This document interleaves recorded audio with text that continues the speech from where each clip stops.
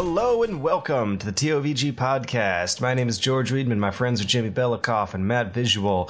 And We're You made me a little giddy just now. Did you say my name right? I've done that a few times at least. I maybe this is the first time I've just like legit noticed it, but you just did it and it feels good, man. It's cool. I'm glad I could finally grow up and pronounce names right.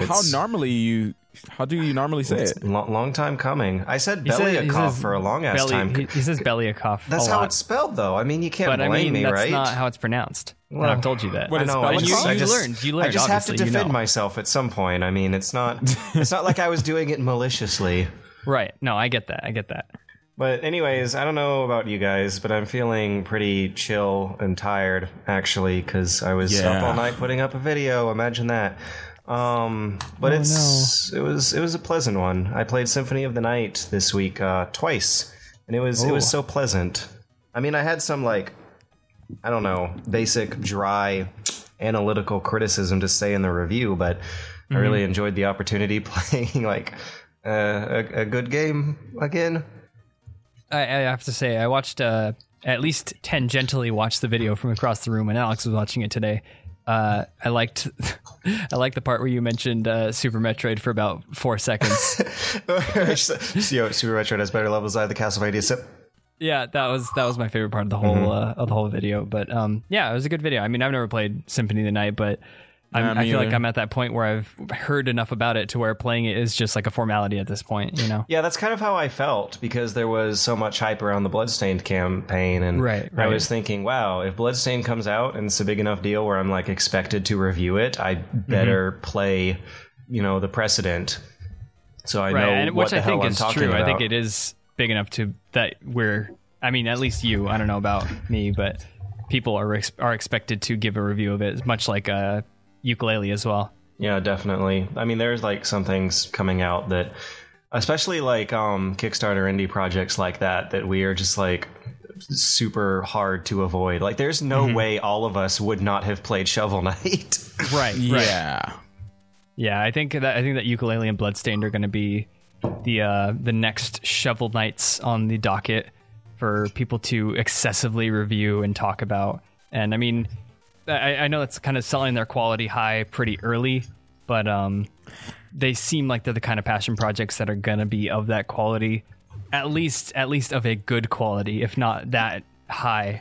So I feel like we're gonna get an avalanche of videos for both of them when from everybody when they come out, And then when Ukulele bombs hard, it's gonna be amazing. There's some things about both these projects that are a little off-putting. The mock-up screenshot they have for Bloodstained and the footage they showed made it look kind of cheap, but I don't know. I mean, they have $3 million more than what they started with at that point, and apparently also private investment. Apparently, in the video, Igarashi is saying that there are people interested in funding the project. They just wanted to gauge public interest, which is interesting because now that's just kind of dangling a swinging pendulum over a lot of projects that might deserve to get made. But anyways, I don't know.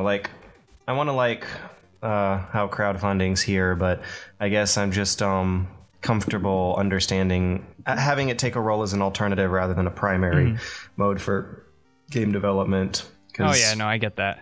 It just feels like someone who made the majority of the Castlevania franchise itself should be able to, I don't know, kind of have better job security than having to crowdfund stuff or being expected to by people somehow more in a more authoritative position than him. The way I see it is I'll look at with that statement, Igarashi is the person who is behind, most of the Castlevanias. Definitely has a record of at least passable game design, whether you like the Castlevanias or not. What I'm saying is classics. Yeah, if you don't like the Castlevanias that he made, you can at least admit that for what the games are, they're designed pretty decently well, and most people will say that they're designed really well. And you're saying turning to Kickstarter, they should have more job security than that. I kind of see it in the same vein of how Jim Sterling is, making his living off of a Patreon. Obviously a well-established games critic and writer, someone who should definitely have quote-unquote job security, but just sort of chose to do Patreon because that gives him more freedom to do the way he wants, you know? Is he still at 10,000 a month? I'm sure that's he is. Probably way better than what he was making before anyways. I mean, I don't know about you guys, but I know how much these people get paid. It's not a lot. It's very highly likely under $10,000. Right. But anyways, I mean, you have to take into account heavy taxes on donation money, but still a decent amount of money. But what I'm saying is like essentially same general principle. Very established person in their field could have quote unquote job security. However, their creative route leads them into a crowdfunding area because that makes more sense for what they actually want to do as a creative rather than, you know, what they can do to make money. You know what I'm saying? Yeah, I just hope that's really how it works. Cause, yeah, no, I'm sure it is. I'm sure. I mean, just look at the fucking Kickstarter video for Bloodstained. It's hilarious. That thing, if the game is anything like that Kickstarter video, I'm sure we're gonna get a cheesy, hilarious, awesome Transylvanian like pseudo horror game costume party. Right, and it's gonna be awesome. I would hope so. I mean, I've just that mock-up screenshot, the shading of the HD art, it looks kind of a little budget conscientious. Well, I mean, that's also before they had $3 million in Kickstarter money, so which is true. That's quite a lot of money. And also the designs for Yooka-Laylee, the character itself seems a little, I don't know. I'm probably going to be stepping on toes with this one, but they kind of creep me out. I don't think you are. I mean, I believe Yuka is the chameleon. I don't particularly like Yuka's design. Laylee, the bat, is cool, but I don't particularly like the chameleon's design. I think it's very, very minimal and very boring. It reminds me... Not very boring, but it's a little boring at least. It reminds me of a lot of cheap PS2 platformers, which is funny, because that's just like a few years after Banjo was that stuff started coming out all the time. But do you guys remember Scalar? No, I've never even heard of it. I ended up with Scalar from a Christmas gift that was very, very awkward. You might want to do a quick Google search and see how similar these characters are. But yeah, like from an era where the shovelware games were kid-friendly platformers, you had a lot of characters that were very, very minimalistic, hairless animals, anthropomorphs. I mean, I guess that just kind of fits with the... Totally naked. I actually okay, to be fair, looking at Scalar, I actually like what Scalar is. Scalar looks cool.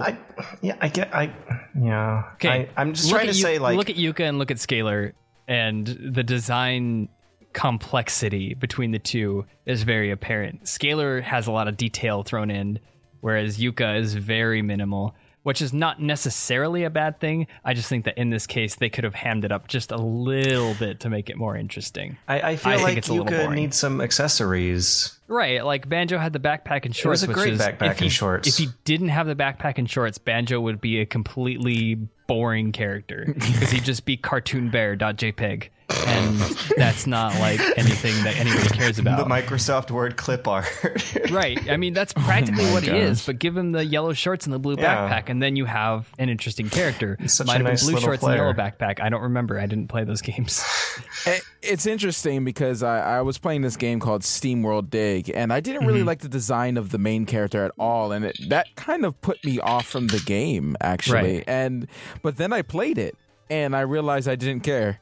And I just really liked the gameplay. So it's going to be really interesting when, Yooka-Laylee comes out to see, because I don't really like the designs either, to be honest. I like the art style, just not the designs. It's the same thing with Mighty Number 9.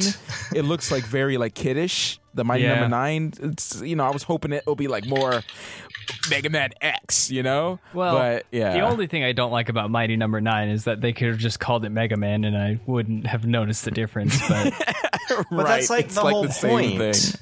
Yeah, but it's like, I think there's a point where it becomes like a difference between spiritual successor and like obviously derivative, I don't know. I'm that's the thing is, I'm sure Mighty Number 9 is going to be such a good Mega Man game, but and like I said though, like that's the point. Like these projects are basically we're making Mega Man because Capcom won't, so let's call it Mega Man.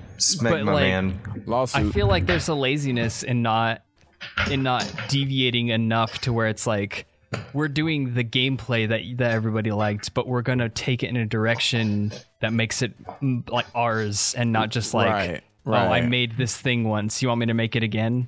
Well, you can dash through stuff. I guess that's cool. I feel generally the same about Bloodstained and Yooka-Laylee, to be honest, but more so with Mighty Number 9 than those two, I guess, is what I'm saying. I'm looking up that Kickstarter mock-up screenshot they had ready for Mighty Number 9, and it looks way better than the actual 3D demos they've been showing lately. It's nice 2D, crisp, and...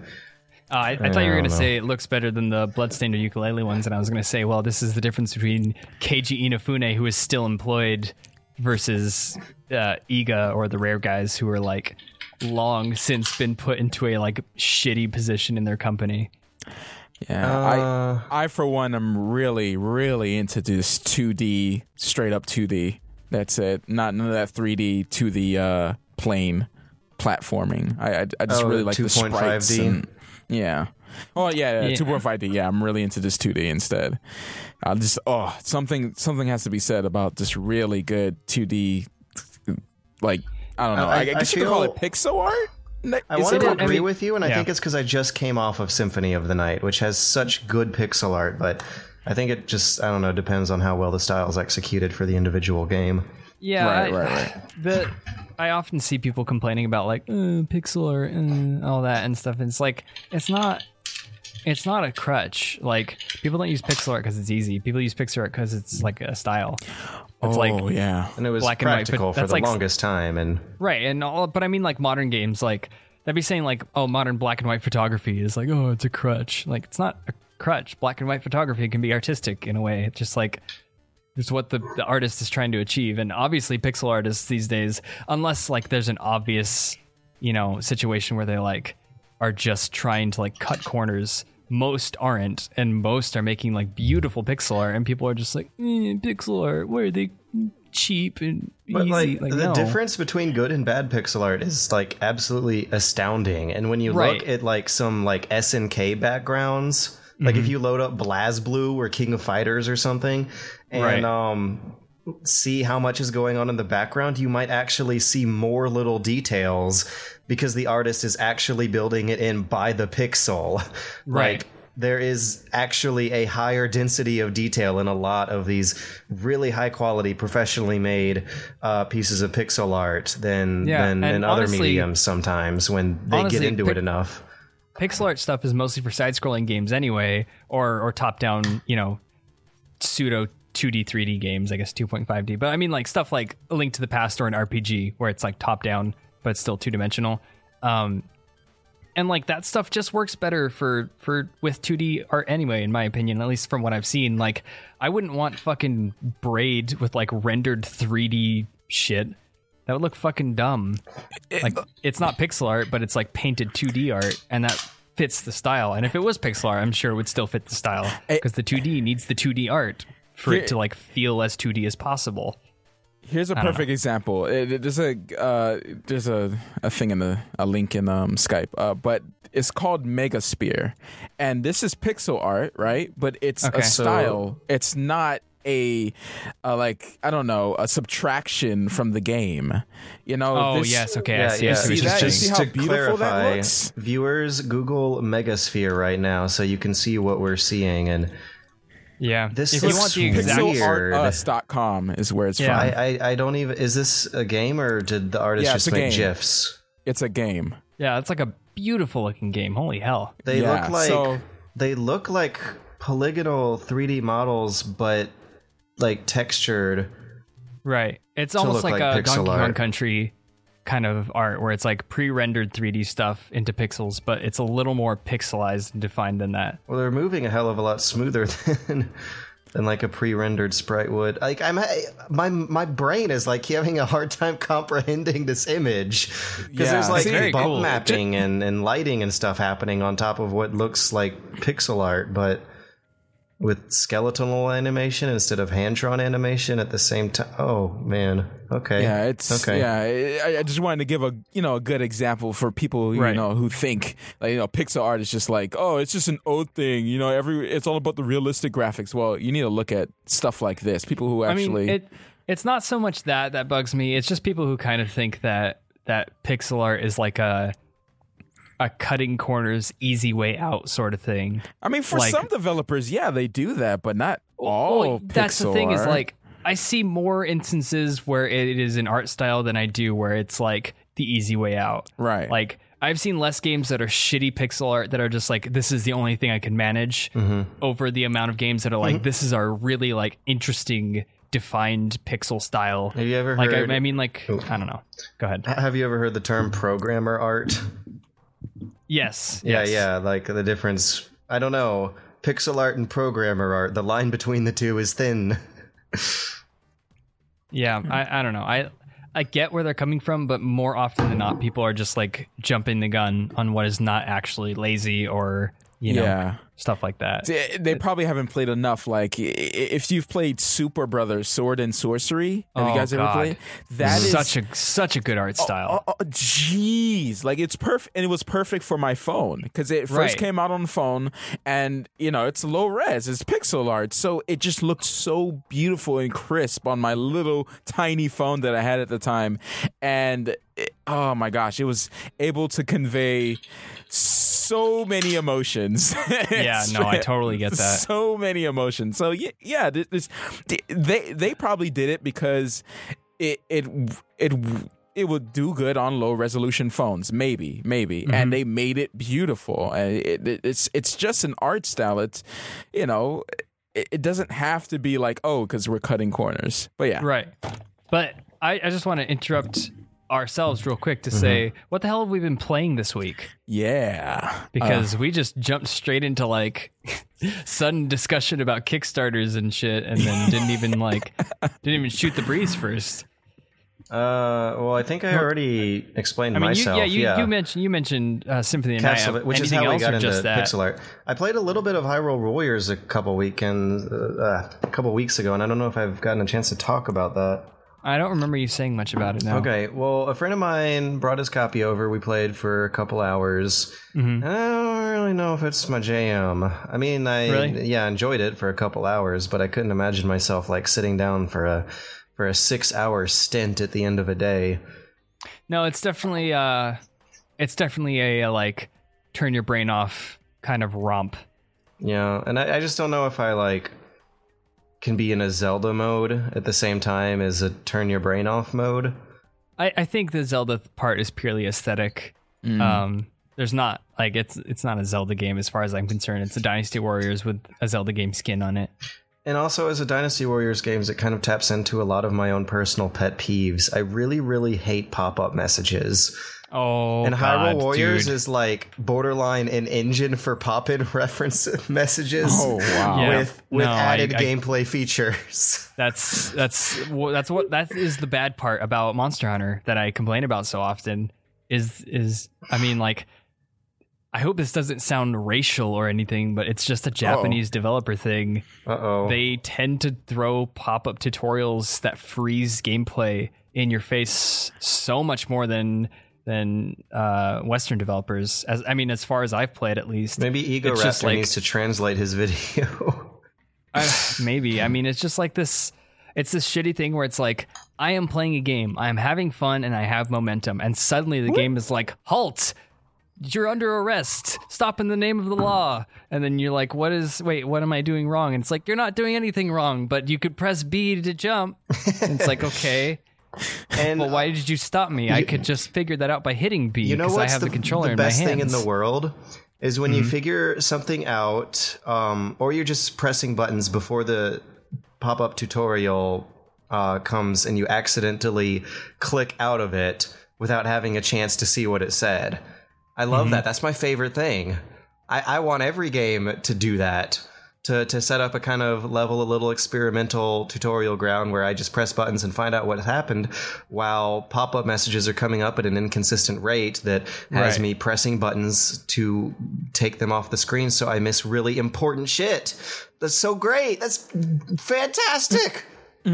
Right. So, Well, okay, in Hyrule Warriors, I was missing a shitload of stuff that was popping up because I was busy playing a game at the same time, and I would not know what the hell, what to do or where to go unless my friend was telling me, no, look, all that stuff on the screen, it's useless. Just go to the giant flashing dot on the minimap instead. And so you go to giant dashing flots on the minimap instead, whale your way effortlessly through crowds of hundreds of enemies who don't really fight back, and when you need to go to the next square on the map, you just kind of casually walk there, except you don't have like a casual walking speed. The whole like technical presentation also seemed like kind of janky. You just either walk at a very, very brisk clip or not at all. There's no footstep noises when people move. That weirded me out more so than maybe it should have. There was just like one image on the screen, that a moment where I was in a giant outdoor map themed as if we were inside caves, and there were like 100 Hyrulean soldiers on the screen running around to the next point of interest, and not a single footstep noise to be heard, while pop-up messages were flashing on and off every, like, all four corners of the screen at the same time. And when I was just like looking at this huge mess on the screen, I was like, I don't really know if it's my jam, guys. Yeah, I could see that. Apparently there's crafting and character upgrades too. So all my pet peeves in one place.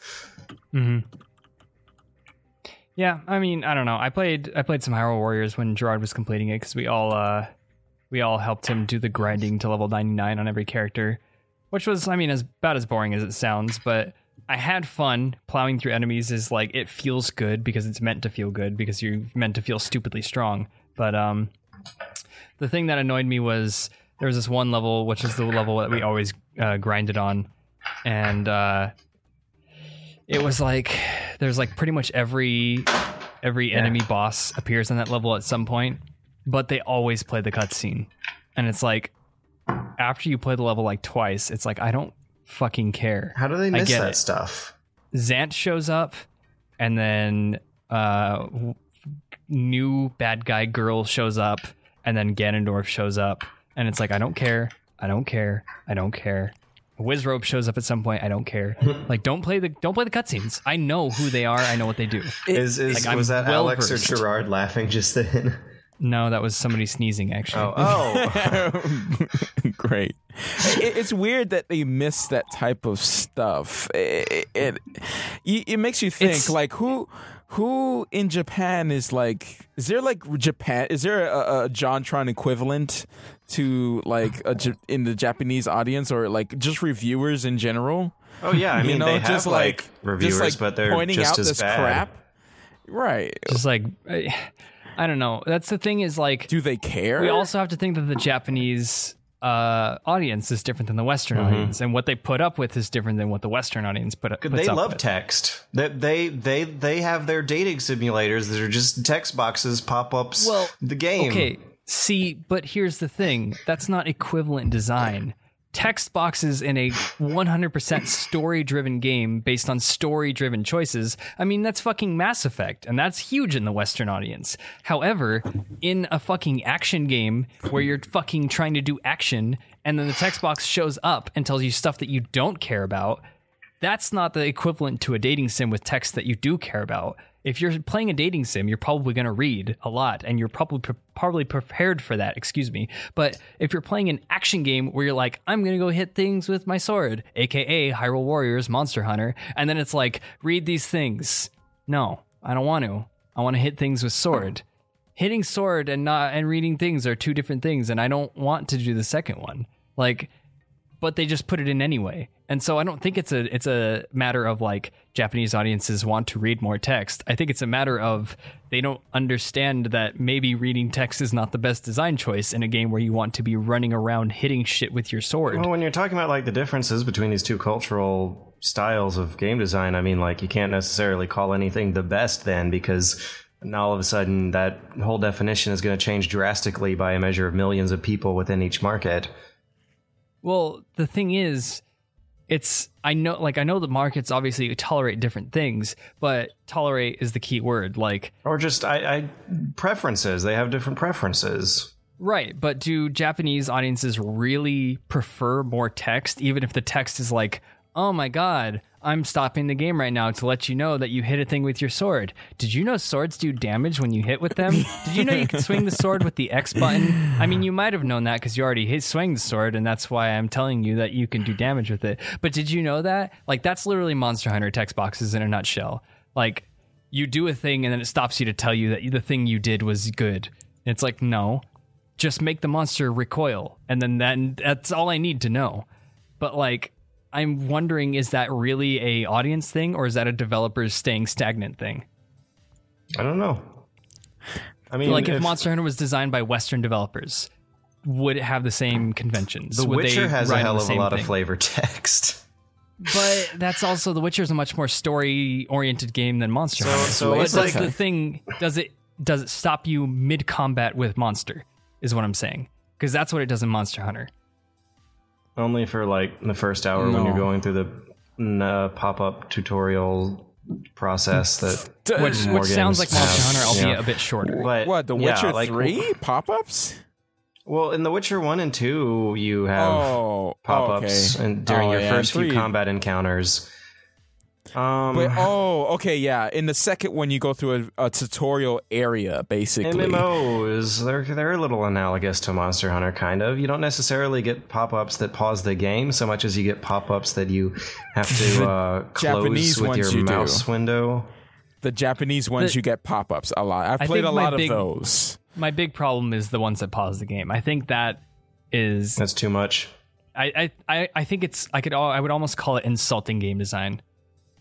Like, I just think that stupid stopping Americans absolutely everything to tell somebody some like pretty much fucking asinine thing about your game that they would know if they just pressed buttons. Right, like it's one of those situations where it's like, give the player at least some credit. Like, if they can't fucking figure it out, most people will probably pause and look for a controls menu, right?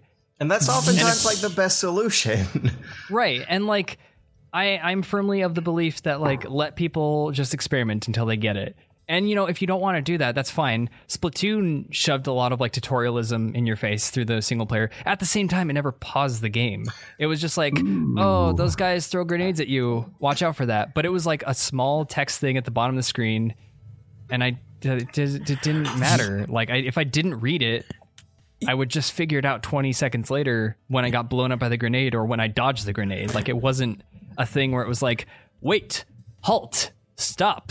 Do you know? It's like, yeah, I'll fucking figure it out. And it just let me figure it out regardless. This reminds me of something really, really interesting that Symphony of the Night does, actually. Where they start you off in a high-pressure mock boss battle right in the very beginning of the game where you can't actually die. But, yeah, that's right. The Dracula fight. Yeah, it is a mock Dracula fight. You can't die. If your health goes all the way down to 0, a character walks onto the stage and gives you an invincibility buff. However, you are being silently judged during your performance during this mock boss battle in the beginning. And depending on how well you perform during this prologue chapter will affect how much stats and healing items they give you for the full game. So it's kind of like an invisible difficulty selection menu that you don't actually click through. Instead, you select your difficulty by proving yourself with what the game designers deemed worthy. Kind of. It doesn't necessarily work in practice. It's actually lopsided, but I thought it was like a cool idea. Like a lot of the stuff I was getting into the reviews, I didn't mention this one in particular, but if you beat Dracula really, really fast and don't get hit at all, they actually give you higher stats and more potions. If you don't beat Dracula and get hit a few times on your way and take like more than 5 minutes in this opening boss battle, you start the game with no bonuses. I feel like if they wanted to be really invisible about tutorials, they could totally flip that situation around. When I was watching the Double Fine devs play with Anna Kipnis and Igarashi playing this game together, he said that this was actually incentivized to help higher skilled players, not lower skilled players, to get through that boss battle faster and more skillfully and get rewarded for that. So that's interesting in and of itself. Like, that's a radically different way of looking at this situation that I would very highly prioritize from, I don't know, whatever kind of situation I'm living in, where I'm like, yo, tutorials are super important. The first 5 minutes of a game are super important. Meanwhile, Igarashi's designing this thing. He's like, no, the people who are replaying it the second time need to wake the fuck up for this boss battle and do it fast, not the first time. And I'm like, what? That's interesting. Anyway, so Matt, what have you been playing this week? Oh man, other than the stuff that's on the channel, I went back and played a little bit more Brawlhalla in the. Oh yeah, I haven't redeemed my code actually, but I'm actually eager to. I'm wondering what it's like when I'm by myself in a quiet room. It's better. Really? It's actually better. Yeah, I played it on stream, and then I started playing it by myself because I really enjoy doing the combos. The online tends to be a little bit laggy for some reason now. Well, some of the matches get a little laggy, but and some of them are pretty good. But I don't know. Maybe it's probably better in ranked 1v1s. I haven't tried that yet. But I've been playing a little Brawlhalla. But I did pick up and finish, which is kind of like my toilet games, the stuff that you play like on the side. That you get your poop particles all over? Yeah. When you're rendering a video, when you need to use the restroom, stuff like that. Steam World Dig. And I wasn't expecting to get drawn in. It's one of those, I got it from the Humble Indie Bundle or Humble Nintendo Bundle and download all the games. So I was like, okay, you know what? Let me try this out, right? Okay. It surprised me. It's a very basic and simple game. It's not anything like groundbreaking, but it's it's a little Metroid-y. You play as a robot, and you're digging through this like mine shaft, and you keep going deeper and deeper and deeper, and things get harder and harder. As you collect more gems, you can upgrade your drill and upgrade your pickaxe and upgrade your armor and health and your steam. Okay, which I just want to say, this sounds amazingly like an old Flash game called Motherload. I feel like I remember that. Motherload. I don't want to take away from your description of the game, but I just want to interject real quick. There was a Steam version of this game released called Super Motherload. That was a sequel, and I did not like it as much as the original. Wow, this looks similar. It's like square based like digging, and you have to do mines, and you like dig up certain gems and shit, and you take them back to the surface, and you upgrade all your mining stuff. Oh, like eventually there's a story. What? Yeah, it's like that sounds like a spiritual successor, but there is a real successor called Motherload or Super Motherload on Steam that I played and I didn't really like more than the original. But I just wanted to say that sounds it's interesting that sounds so similar. Maybe I'll have to look this up to see if it is similar. Yeah, it sounds it even looks familiar as well. Really? Yeah. Interesting. So you go through different dungeons. You go through a dungeon just to get upgrades from it. So you'll find there's 3 dungeons in every like section of like each map. And you have to be careful the way you dig because you won't be able to get back up if you dig a certain way. So you got to make sure you don't have your double jump yet. So you have to make sure you dig, going from one corner to the next, and sometimes things hinder you, like rocks that you can't destroy and stuff like that. So you might dig too much and fall very far and not be able to get back up again. So you have a choice to keep digging further down or self-destruct and take the 50% loss to your gold, which is a lot depending on how much you have on you. There's lots of little things that really make it a very polished little game that's just really fun to play. It took me like 6 hours to beat it over a week, and every 30 minutes or every hour, play a little bit for a short burst, and it's a fantastic game, and it has a nice little boss battle at the end that you use all your power-ups to defeat, and it's pretty tight. I would recommend it, especially because it's so cheap. Definitely. I mean, literally, that is Motherload in a nutshell. You use all your power-ups to fight a boss at the very end of the game. It has to be like spiritual successor. I wonder. Okay, you know what? I'm gonna I tried to Google it fishing. Right. Well, SteamWorld Dig, right? Yeah. SteamWorld Dig. Let's go to images. Looks kind of like a Spelunky Dig Dug. Oh, this looks so similar. Yeah. I've been Despite the fact that Googling you're like a talking about character. it. You're like a walking character and not a ship. Oh my god, okay. I just saw what the overworld looks like. Yeah, that's what I'm saying. It looks exactly the same. It's just a bunch of shops next to each other, and there's like a little mini map on the side. Okay, all right. This has to have like taken some inspiration from it. I wonder if there's like has to be. like similar devs that worked on it or something, because this looks crazy similar. I mean, not that it's a bad thing. Right. Motherload was like my favorite Flash game ever. I've beaten that game like 12 times. You should probably play this then. The original Motherload is very good. Super Motherload kind of throws some weird shit in. It adds like certain areas of the digging are like puzzle based, but they're like really fucking easy puzzles, and it's kind of just takes away from the whole experience. The original Motherload I feel was a more enjoyable game because it felt more random. Though the Super Motherload does throw in some weird story stuff, and the story stuff is pretty cool. But yeah, I don't know. It's weird that SteamWorld Dig kind of went under my radar. Yeah, like in the beginning, it's very basic. You know, enemies are very easy to defeat, and then as you go deeper, crazy stuff starts coming up into play, and you can die pretty easily if you're not paying attention. That would be one big difference. Is there's no enemies in Motherload, just the not so secret boss that's at the end of the game. Yeah, it gets a little Spelunky at the end. Not as crazy as Spelunky does, but yeah, it gets a little Spelunky at the end. I still have acid drips and stuff. Spelunky. Is it normal to beat Spelunky? Should I be self-conscious about that? No. Yeah, because I can't Spelunky. Decide if I want to uninstall it or not. It's very hard. Very few people have beaten Spelunky. Wow, very few. Like the developers even are okay using the with that? caveman. I'm saying like not many people play through a whole session of Spelunky without just like fucking dying. Well, what about doing it the slow way, like with the caveman, and like upgrading your stuff slowly as you go along and getting rich slowly? I don't know much about the game, to be honest, but regular Spelunky playthrough with Spelunky Man with the big red nose. I know not a lot of people reach the end. Maybe I should change my character then. I wonder if the other characters can take more hits or something. I don't think so. I'm super self-conscious about my Spelunky, you know?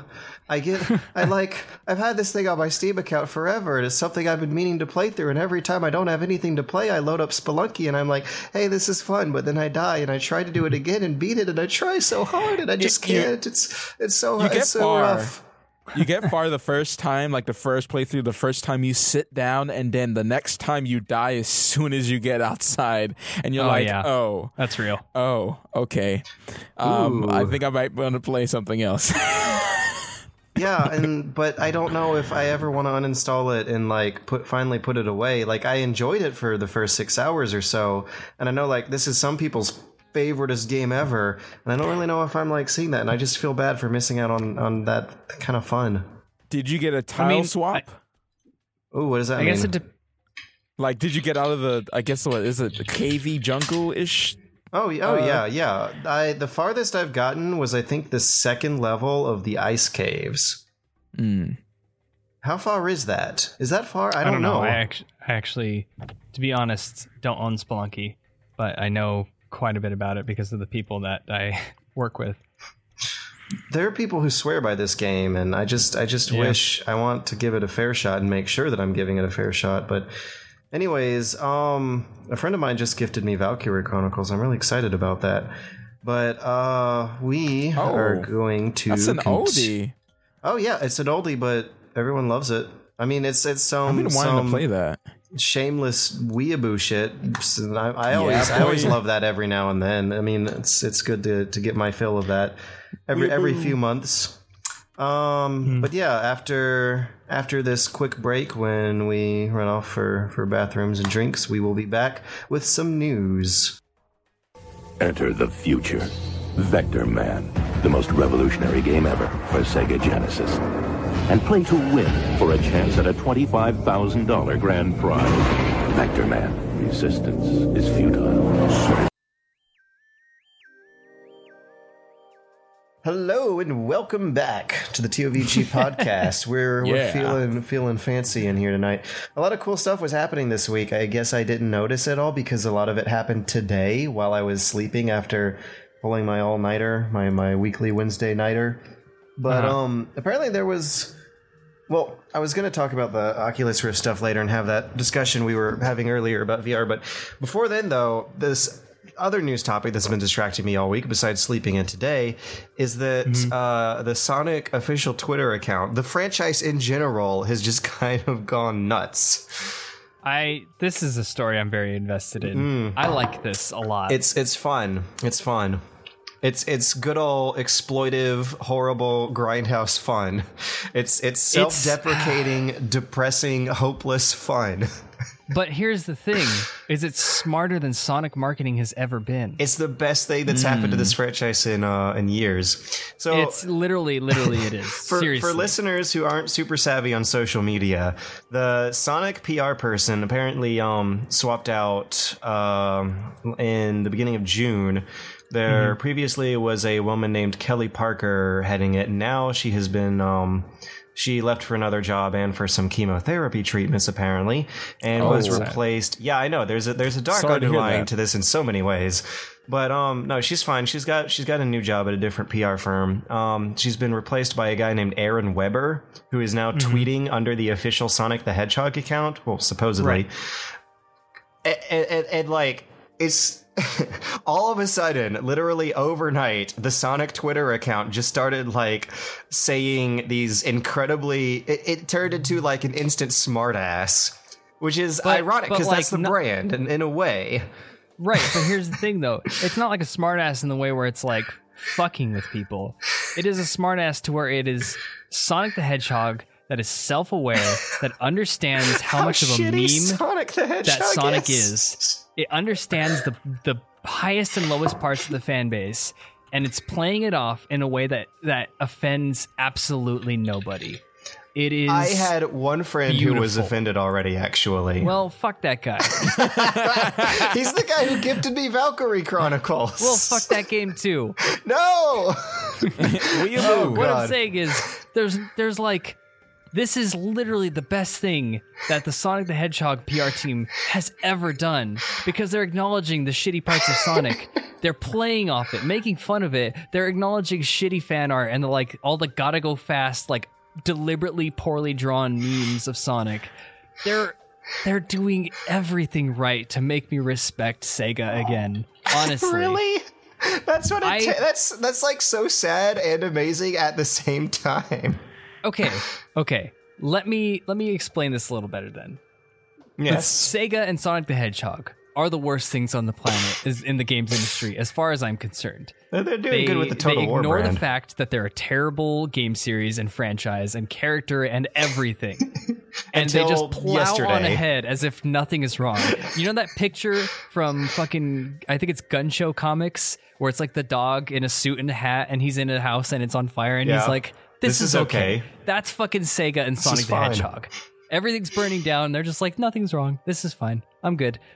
This is them finally being like, we're on fire. Yeah, it's stupid. We should have addressed this a long time ago. They're being so self-aware, and they're like connecting with like an actual hip, not like a fake hip, not like a we're cool with the memes. Like, no, they actually fucking get it.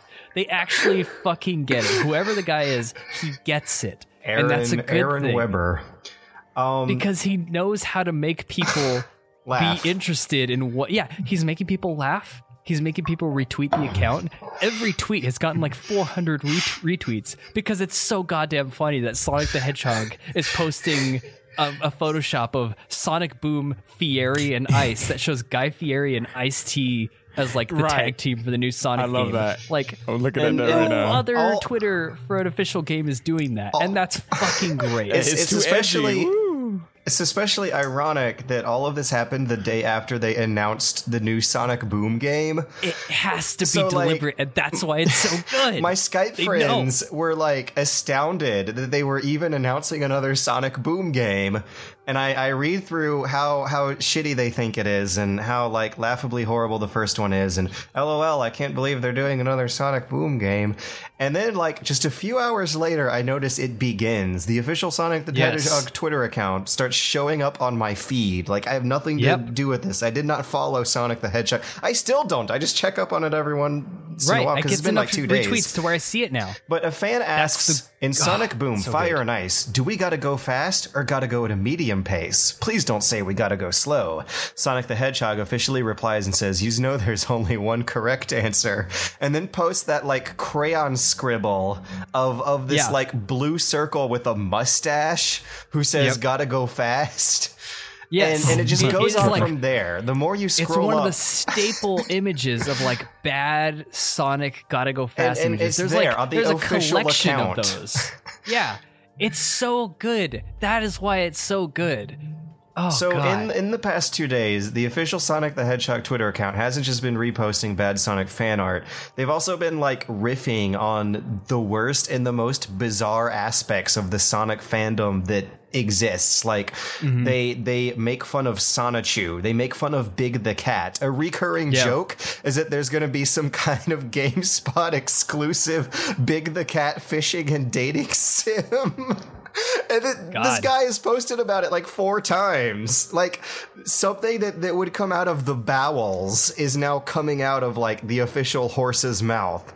Right. Because the PR person just does not give a shit anymore and is riding it to the top. Yeah, it's great. It's smart, it's great, and it's working because I care now. I don't care how good the next Sonic Boom is. I feel like you just care about what this guy says on the Twitter account. Okay, here's the thing: is I feel like they have something up their sleeve now because they're doing this marketing scheme that makes me actually care. I know what the new Sonic Boom is called. I know more about it than I would like to admit. They penetrated their brand deep inside. Because this guy has started making Sonic actually funny and actually interesting and actually cool. Like he probably was in the 90s and then stopped being. And that's like the greatest irony of it all. Like the Attitude Era of Sonic begun 2 days ago, but that was like how he was billed as for 30, 25 years or so. And it's, I guess, it fits in the stupidest way. I wouldn't say it begun as so much as it came back. Because I'm sure he was Attitude Era perfect in the 90s when he came out. But then it stopped because it never evolved. And now they got a guy who's like, you need to fucking evolve. And then he did it, and they did it, and it's working. So, and like, that's the thing. Sonic, it's so the hashtag is evolving.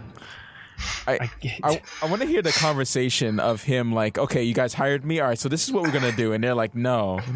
I hope there I wasn't just want a to see him like conversation. pulling up like bad Sonic fan art on his fucking phone and everything. He's like, we're gonna reply to people with this. We're gonna show people a picture of Guy Fieri and Ice-T, and it's gonna be great, and people are gonna love us. Sonic and Boom, the guys at Sega are just like, Ice. yeah, and the guys at Sega are just like, I'm putting my trust in you. Please don't make it. With face firmly in palm, they're just like, we'll let him do it for a little while, I guess. And then he calmly looks at them and says, "I can't fuck anything up farther than you already have." Okay. All right. Amazing. I think that's a good space to leave that one at. Sonic has gone down so low that the only place he can go now is up, even by going lower. Oh man. Okay, so besides that, over the past 2 days, we also had some pre-E3 reveals on Metal Gear Solid 5 news. I apologize if we're like switching down a bit on the docket so I can go in chronological order. But anyways, did you guys see the new Ratchet and Clank trailer? They're making a new Ratchet and Clank. I heard about it, didn't watch it. No, I did not. It doesn't actually look bad, actually. It looks like a real video game. It also looks really good, actually. I think it looks like what they're doing here is something sort of like a remake of the first game. They announced this movie last year, and I think that this game's supposed to be based on the movie. It's a movie tie-in, so it might suck. But it looks like a lot of the same places, characters, and events, and guns, and gameplay are straight up remade from the very first Ratchet and Clank, just done totally new. Not even so much as an HD remaster, so much as like a remake from scratch. Oh yeah, from the ground up. Which I would be okay with. Because the first game's actually pretty good, pretty decent. It's aged very well too. It still looks good actually. Ratchet and Clank 1 looks way better than any game from like 2002 has a right to. And it's kind of keeping well with the next gen trends. There's a lot of motion, a lot of clutter, and a lot of colors all on the screen at the same time. It's actually one of the better reveal trailers I've seen in a while. But it's also based on a like shitty tie-in animated movie. Well, I don't know if it's shitty. I just have a feeling that any movie based on like something like Ratchet and Clank's not gonna exactly be overwhelming with charm. That's fair. I think it's fair to think that in 2015, video game movies still aren't going to do good. Nope. Because they just probably are never going to do good. Nope. Because video game movies generally suck. Is it me or does it look really good? It looks like the graphics, you know, like it's weird because I usually don't think about graphics anymore. The only thing that got me thinking of graphics in video games now have been The Witcher 3. Because The Witcher 3 just looks fantastic. But now, like, when I look at this looks like a straight up, like, when you're watching an animated movie, you know? Here's the thing, though. The Witcher 3 made you think of graphics, but I know something else that also made you think of graphics, which was which was the Conquer game on Project Spark. Right? Oh, he's still having it. Yeah, that oh man, I vomited just a little bit in my mouth. But yeah. It didn't make you think of him in a positive light, but it made you think of graphics for sure. Yeah, for sure. Definitely. So it holds up visually, surprisingly. Yeah. And it also, the trailer that it showed actually looks like a game. Like it's characters running with like video game run animations, not CG trailer run animations through busy battlefields full of enemies. They're blowing up. I like this. I'm okay with this. And they showed... I've never played Ratchet and Clank, though, because I wasn't a PlayStation kid when I was younger, but I did like the concept of it. It seemed like a cool game that I would like, so maybe I'll definitely one of the better late Mario platformer clones of the riding off the long trail of Mario 64 clones from the 90s. There was really good little rivalry / cooperation going between Ratchet and Jack and Daxter back in the day that was fun. Right, I do remember that. But you know they actually showed gameplay, right? Because that's what I'm watching. I didn't see the trailer. Did you watch the new boss? He shoots for Ratchet. Yeah, he shoots out a disco ball, and the boss literally starts breakdancing. I have not seen this one. I just saw the trailer. Yeah, it's actually showing the gameplay fighting a boss, and showing like a pixel gun, and then the disco ball. Oh, the pixel gun was in the trailer. That looked fun. That is pretty. It's pretty good. Okay. So let's blitz through some of these other pre-E3 stuff fast. We got a new Shantae Half Genie Hero trailer. We were talking about 2.5D art and pixel art and stuff earlier. I don't know if you guys have seen this trailer or not, but apparently Shantae Half Genie Hero is going to have 3D backgrounds with 2D sprites on top of them. I did not see this. Which is always kind of a risky art style to be going with. It looks... I mean, which is thematically relevant because one of Shantae's enemies' name is Risky. So. But yeah, I'll reserve judgment for when the final thing comes out. But right, it didn't look like super duper mega sharp and polished, like especially compared to this Ratchet and stuff. Or even I don't know, like Shovel Knight kind of plays it safer with more pixel art than 3D. We were talking about the advantages of these two different styles, and I don't know. I mean, I'm still looking forward to playing it, but I guess I'll see how the style holds up in the final game. We got a reveal for Shadow Warrior 2. I don't know if any of you guys care about Shadow Warrior. Do we care about Shadow Warrior? Don't know, so I haven't don't played. really know if I care. A lot of fans of mine really liked it. I gave it a chance once, but I didn't really enjoy it very much. But they're gonna try again. Yay! Cool. More Street Fighter V. Did we guys get into this stuff? I have not had time to catch up on it. I'm not going to have time to catch up on a lot of stuff next week, actually, because it's E3. Wait, no, it's actually going to be my job next week, too. But anyways, yeah, they're unveiling more details of Street Fighter V. Apparently, there's Charlie. Yeah, there's Charlie, and there's also a comeback mechanic called V something. I don't know what it's called. V-Scale. And at first, what I heard was most people were like, "Oh, comeback mechanic, this is gonna fucking suck." And then when I heard more people like looked at it, they were like, "Oh, this actually doesn't look shitty. This looks like a decent comeback mechanic that's not terrible." So I'm interested. I have not looked at it yet, but I'm interested in seeing what it is and what it's all about. Okay.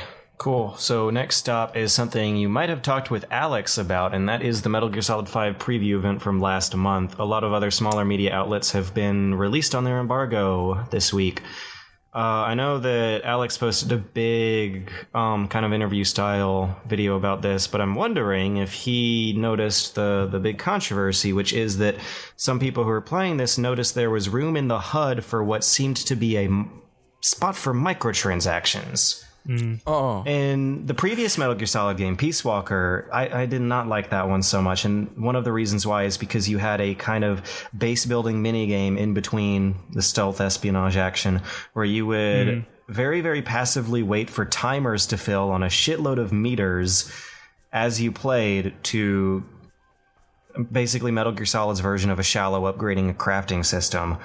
Apparently a lot of those features are coming back in Metal Gear Solid 5, and apparently it looks like you might be able to pay money to speed up those meters. Yeah. I don't... I mean, I haven't... You said Alex probably talked with you about this. He hasn't. I know nothing about Metal Gear Solid 5, so this is sort of my first hearing about it, you know? And I don't, like, get super duper invested in a lot of spoiler-heavy earlier content, but this is something that I thought was interesting/scary enough to put on the docket and let people know.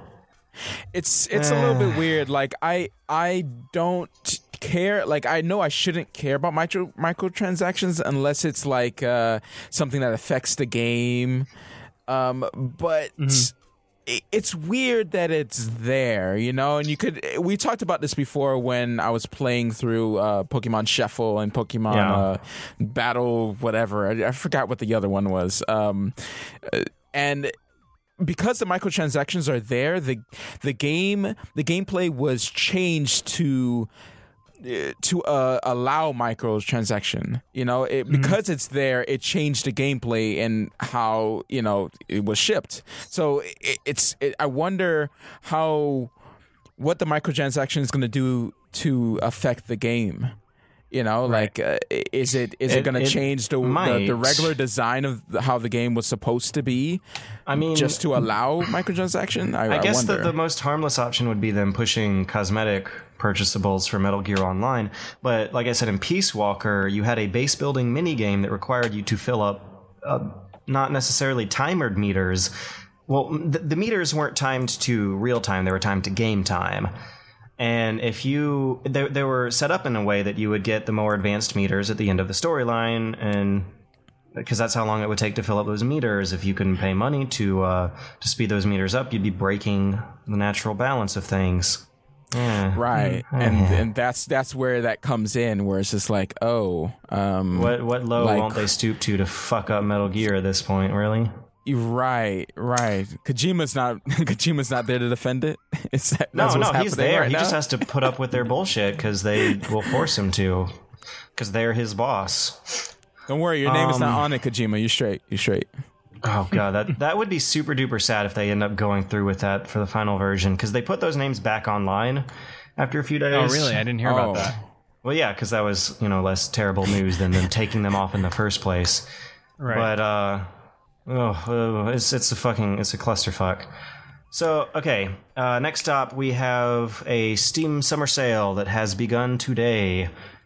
Unfortunately, this is the weirdest problem to have. I feel like I have all the stuff on Steam I want, but there's some controversies over developers raising prices and kind of like shoehorning in bundle deals that are advantageous for them. We have Gaijin Entertainment increasing the price of War Thunder in anticipation of a summer sale. We have GTA 4 removing the base game, or not GTA 4, GTA 5 very, very briefly removing the base game from sale, forcing players to buy bundles that were put on sale for $60 that included the game, one of 2 old Rockstar games tacked on, or a lot of in-game currency. You had like 3 different ways of buying GTA 5 until they put the base game back on, also for $60, which gives you no incentive to do it.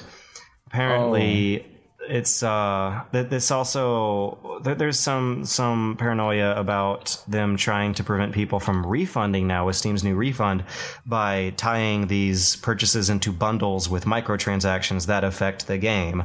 Like I was talking about the exceptions to Steam's refunding rules last week.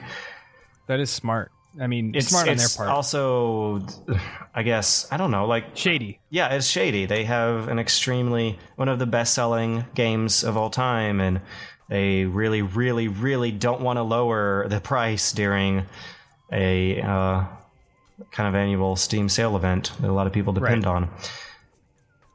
Yep. Wow. Last but not least is a Oculus Rift press conference that was happening earlier today. We have some details, still not solid, good, usable details about what the consumer version of the Oculus Rift is finally going to be like. We have a release window, Q1 2016. We have no word on release pricing, however. But apparently, it might be jacked up an extra $30 to $50 because they are including an Xbox One controller in the package. Which is weird to me. Anyways, that is weird. There's some partnerships going on with Microsoft. They're trying to push upgrades with Windows 10 for this thing, which is being done through some really shady driver compatibility issues between the Xbox One controller and Windows 7. So I guess they're hoping that if they pack in a Windows 10 dependent controller into this hot new peripheral that may change gaming forever as we know it, it'll encourage more people to upgrade to Windows 10 for $100 or whatever it costs nowadays. There are new game announcements. What's weird is that Oculus Rift exclusive game announcements are happening.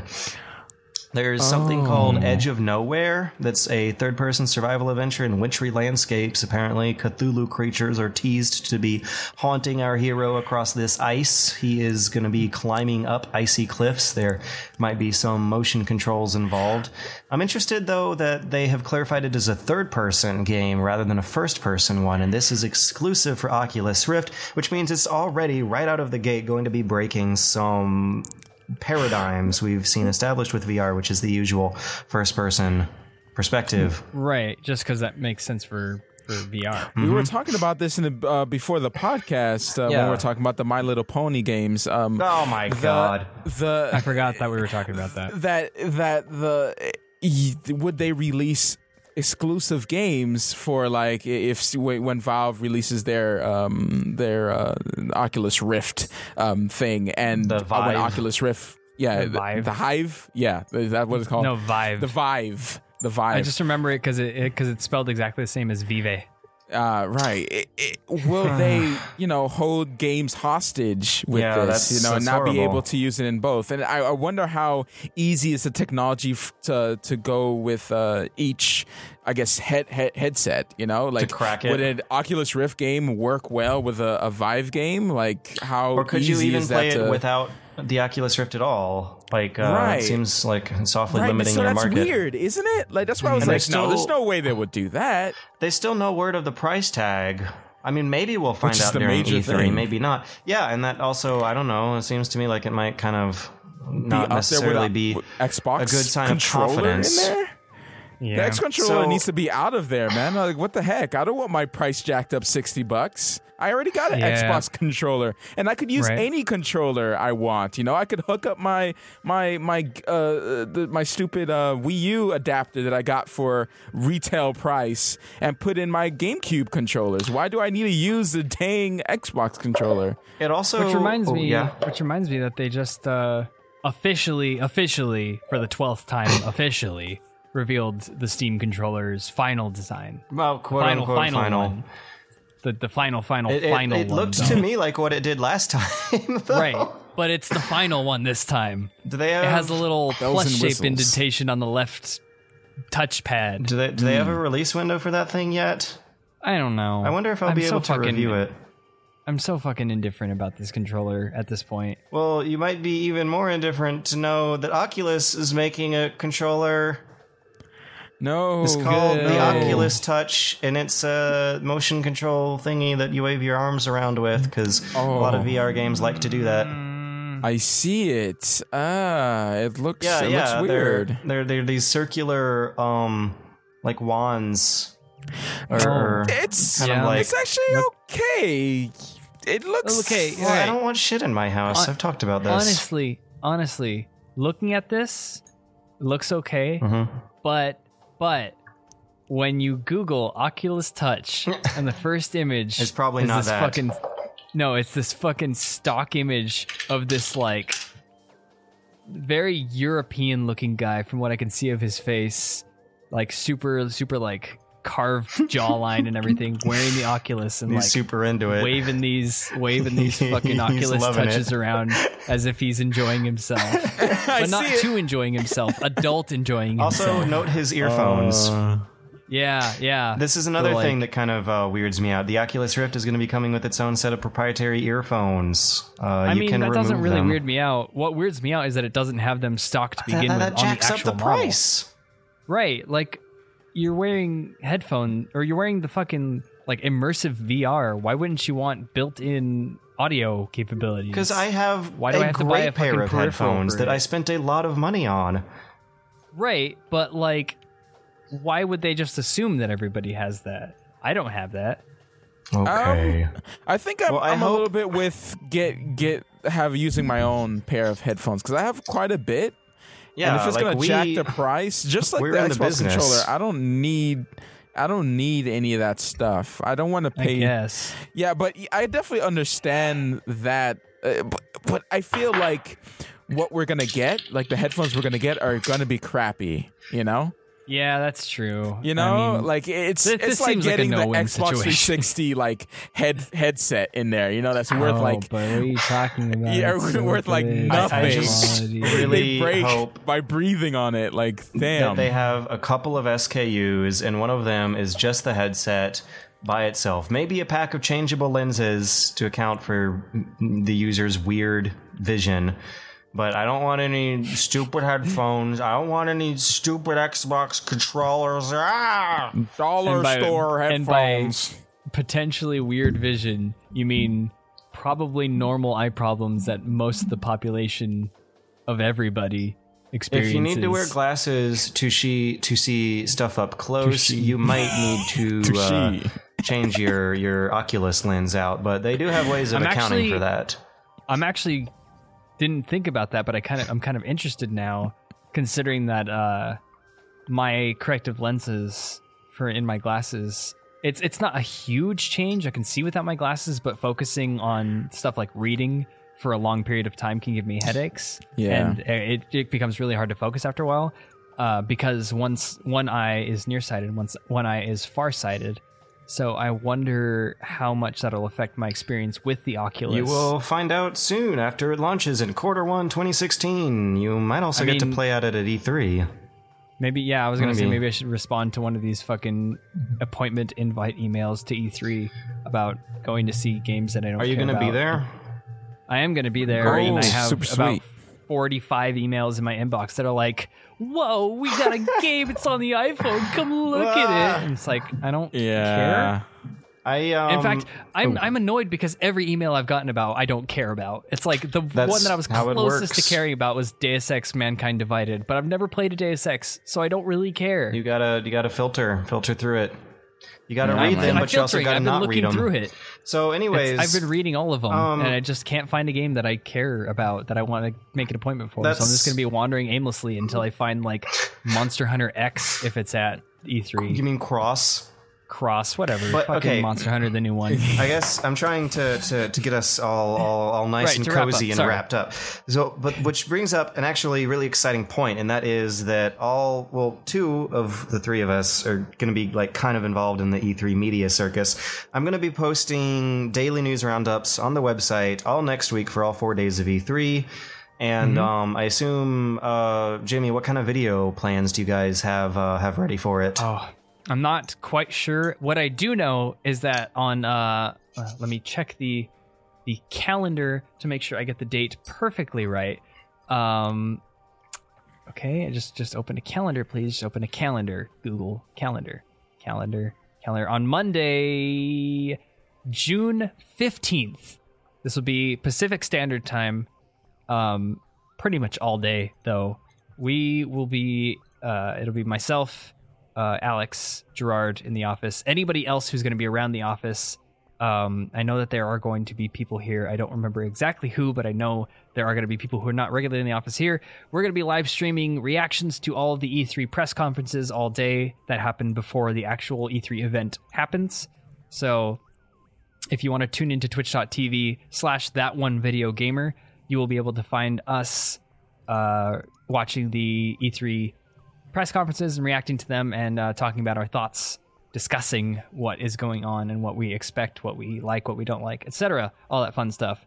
So make sure you go to twitch.tv/thatonevideogamer on Monday, June 15th to check that out.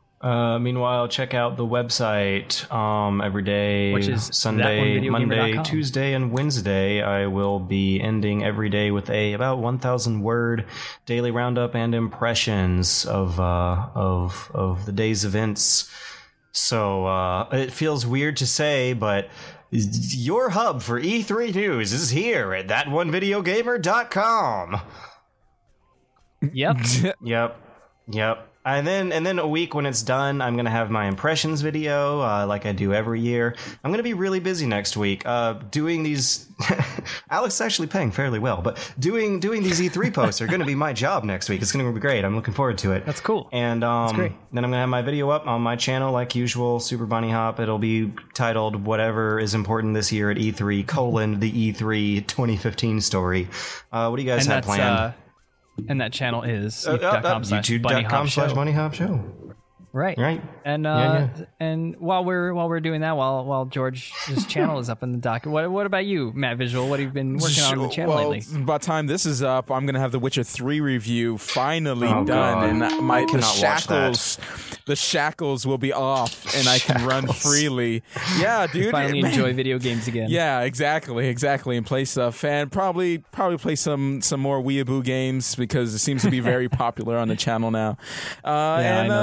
That's pretty much it. Fart particles and all sorts of goodness. And where can people find your channel if they want to go see that? At Matt Visual on YouTube and on Twitter. Oh, great. And if you guys want to see my channel that I never put videos up on, but I've been working on stuff. You put a thing up today. Yeah, I put a stupid thing up yesterday. I don't feel like it counts. Splatoon. But hey, if it goes viral, it gets me a million views that I'm not gonna complain. Squid Storm. Then you can be a Splatoon YouTuber now.